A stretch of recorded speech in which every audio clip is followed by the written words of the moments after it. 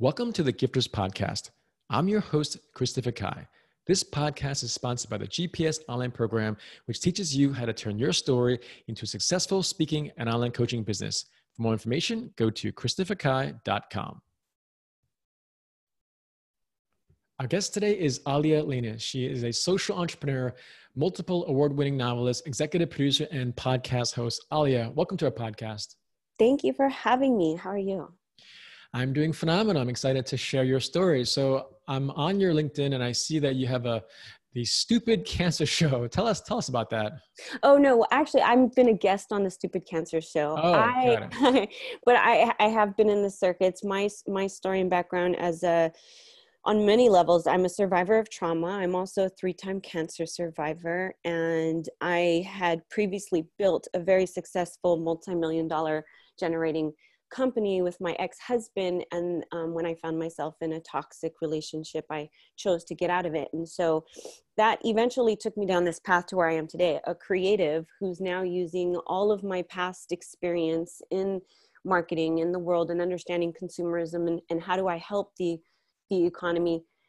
I now am transforming that into how do I put media out there that helps support and educate society. And so I founded Unsugar-Coated Media, which is a nonprofit organization. And through that, we put out books. 2 of them I've written. Well, the last one has actually won 3 awards for its very hard-hitting message on actually racism, of all things, and the dangers of that to society. And another book that was surrounded around female empowerment, which fictitiously told my own story of, and so anyways, I've just become a very transparent person. And through this organization, we just create media. And also I host the Unsugar-Coated with Aalia podcast to continue the message of not just sharing my story, but stories of others like yourself. Because I think what you're doing is amazing. We're all coming together and sharing our stories so that people know they can overcome adversity in trials and tribulations, which is definitely what I think a lot of people feel like we're going through right now. Yeah, let's talk about that because 2 of those topics of racism and of women. So let's first talk about racism. How come you chose to write a book about that? Well, first of all, I happen to be Muslim American, but I have a very unique background. My father is an immigrant from another country. My mother's side of the family has roots here and are quote unquote white German. I have blonde hair, blue-eyed kids from the gene, but they've been here for over 200 years in America. So if you were to really think about that concept of like American, like I've got that on my mom's side. That's how I was raised. I was raised in the kitchen of white American families.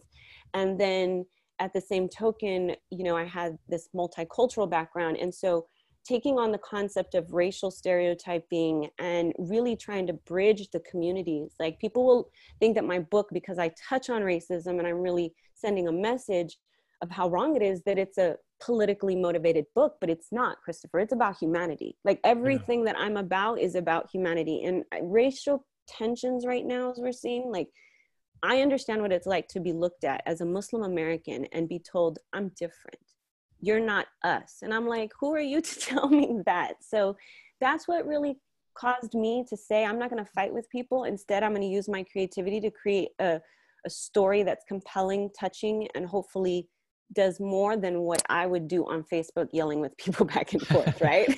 No, and I admire that because like I said, I was born and raised in the US. I'm American, very proud American, but I'm also ethically Chinese. And so oftentimes when people meet me, they, oh, Christopher, who are you? Where are you from? I say, I'm from New York.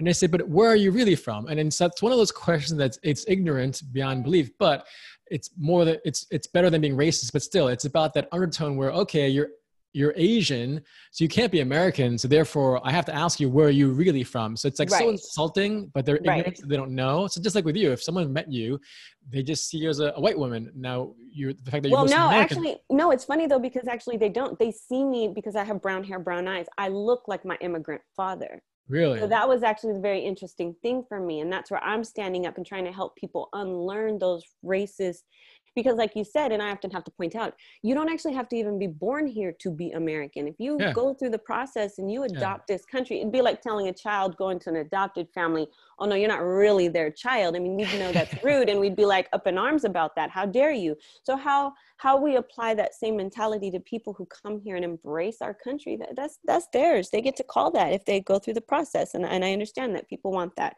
So, you know, but like unlearning racism is a real thing. And so I have had, which is so funny because I've had people look at me and just assume I don't speak English because of how I look, right? That's funny because I just see you again. You're a fair-skinned woman, but I want to talk about Muslim Americans because I have many Muslim American friends. I've actually been to Ramallah Palestine. I've been to the East Jerusalem area.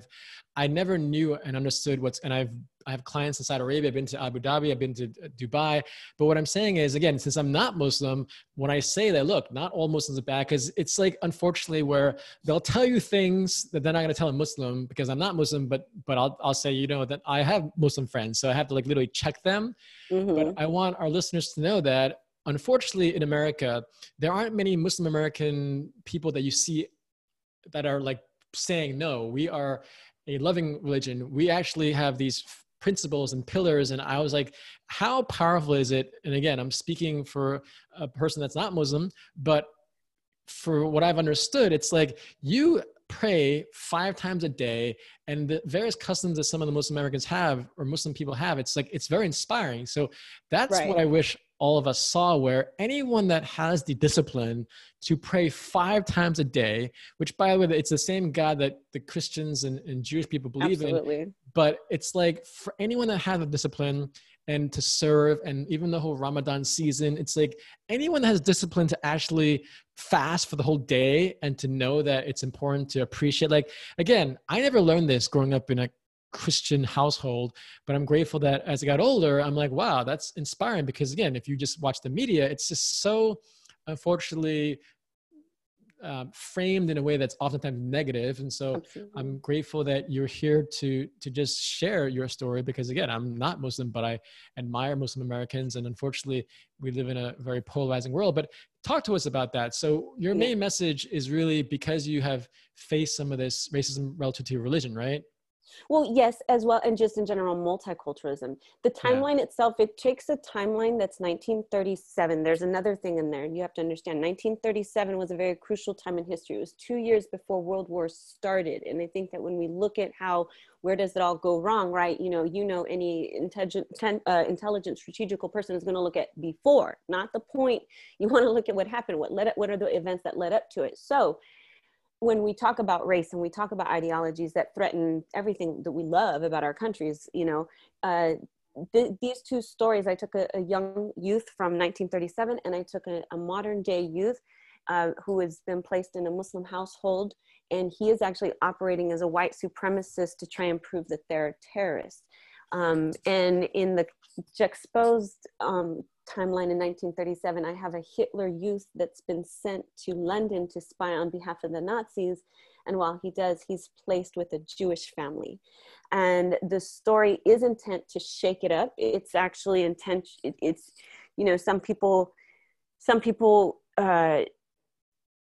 are able to see that there's so much in it that's like really truly relevant with what we're dealing with today. And for that matter, I love that you said that, because nobody is the same. I'm not by any means a perfect Muslim, by the way. Let me assure you, I'm actually, no one's a perfect person. So exactly. Yeah. But I mean, like, my thing is, I'm not trying to represent the entire religion, but like you said, like anything, we're all diverse. You should never put anyone in a box or these stereotypical things of like, if I hear the word Muslim, I know how you are and what you think and what you're about. That's often not true, right? Would you not agree with that?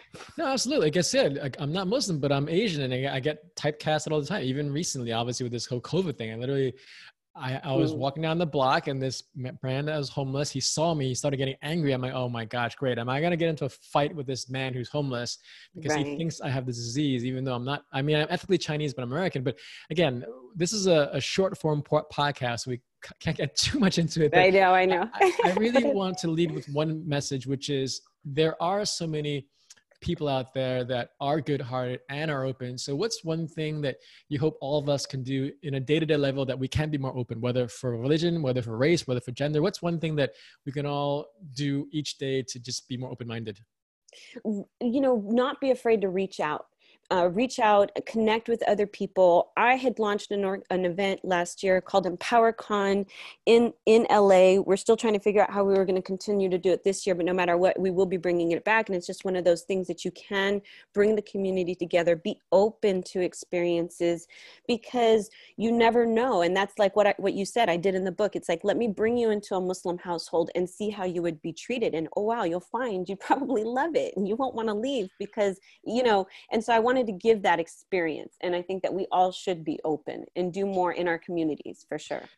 No, absolutely. Again, I highly, highly, highly, highly encourage everyone to just really be more open. Because like I said, some of the most fascinating and inspiring and most memorable moments were when I was in a Muslim country, whether I was in Dubai, Saudi Arabia, or Ramallah, Palestine. So Aalia, thank you so much for being on our podcast. How can our guests stay in touch with you, connect with you, and read your books? Oh, thank you. Well, thanks for having me. And it's on Instagram is my main. Everyone knows I run my own account, and I will always reach back out at Aalia, which is AALIA _unsugarcoated. And to know more about me, my podcast, the books, go to unsugarcoatedmedia.com, all one word. And stay in touch for sure. Thank you so much for having me, Christopher. You're welcome. Have a great day, Aalia. You too. Thank you for listening to the Gifters Podcast. If you want to learn how to turn your story into a successful speaking and online coaching business, go to christopherkai.com to learn more.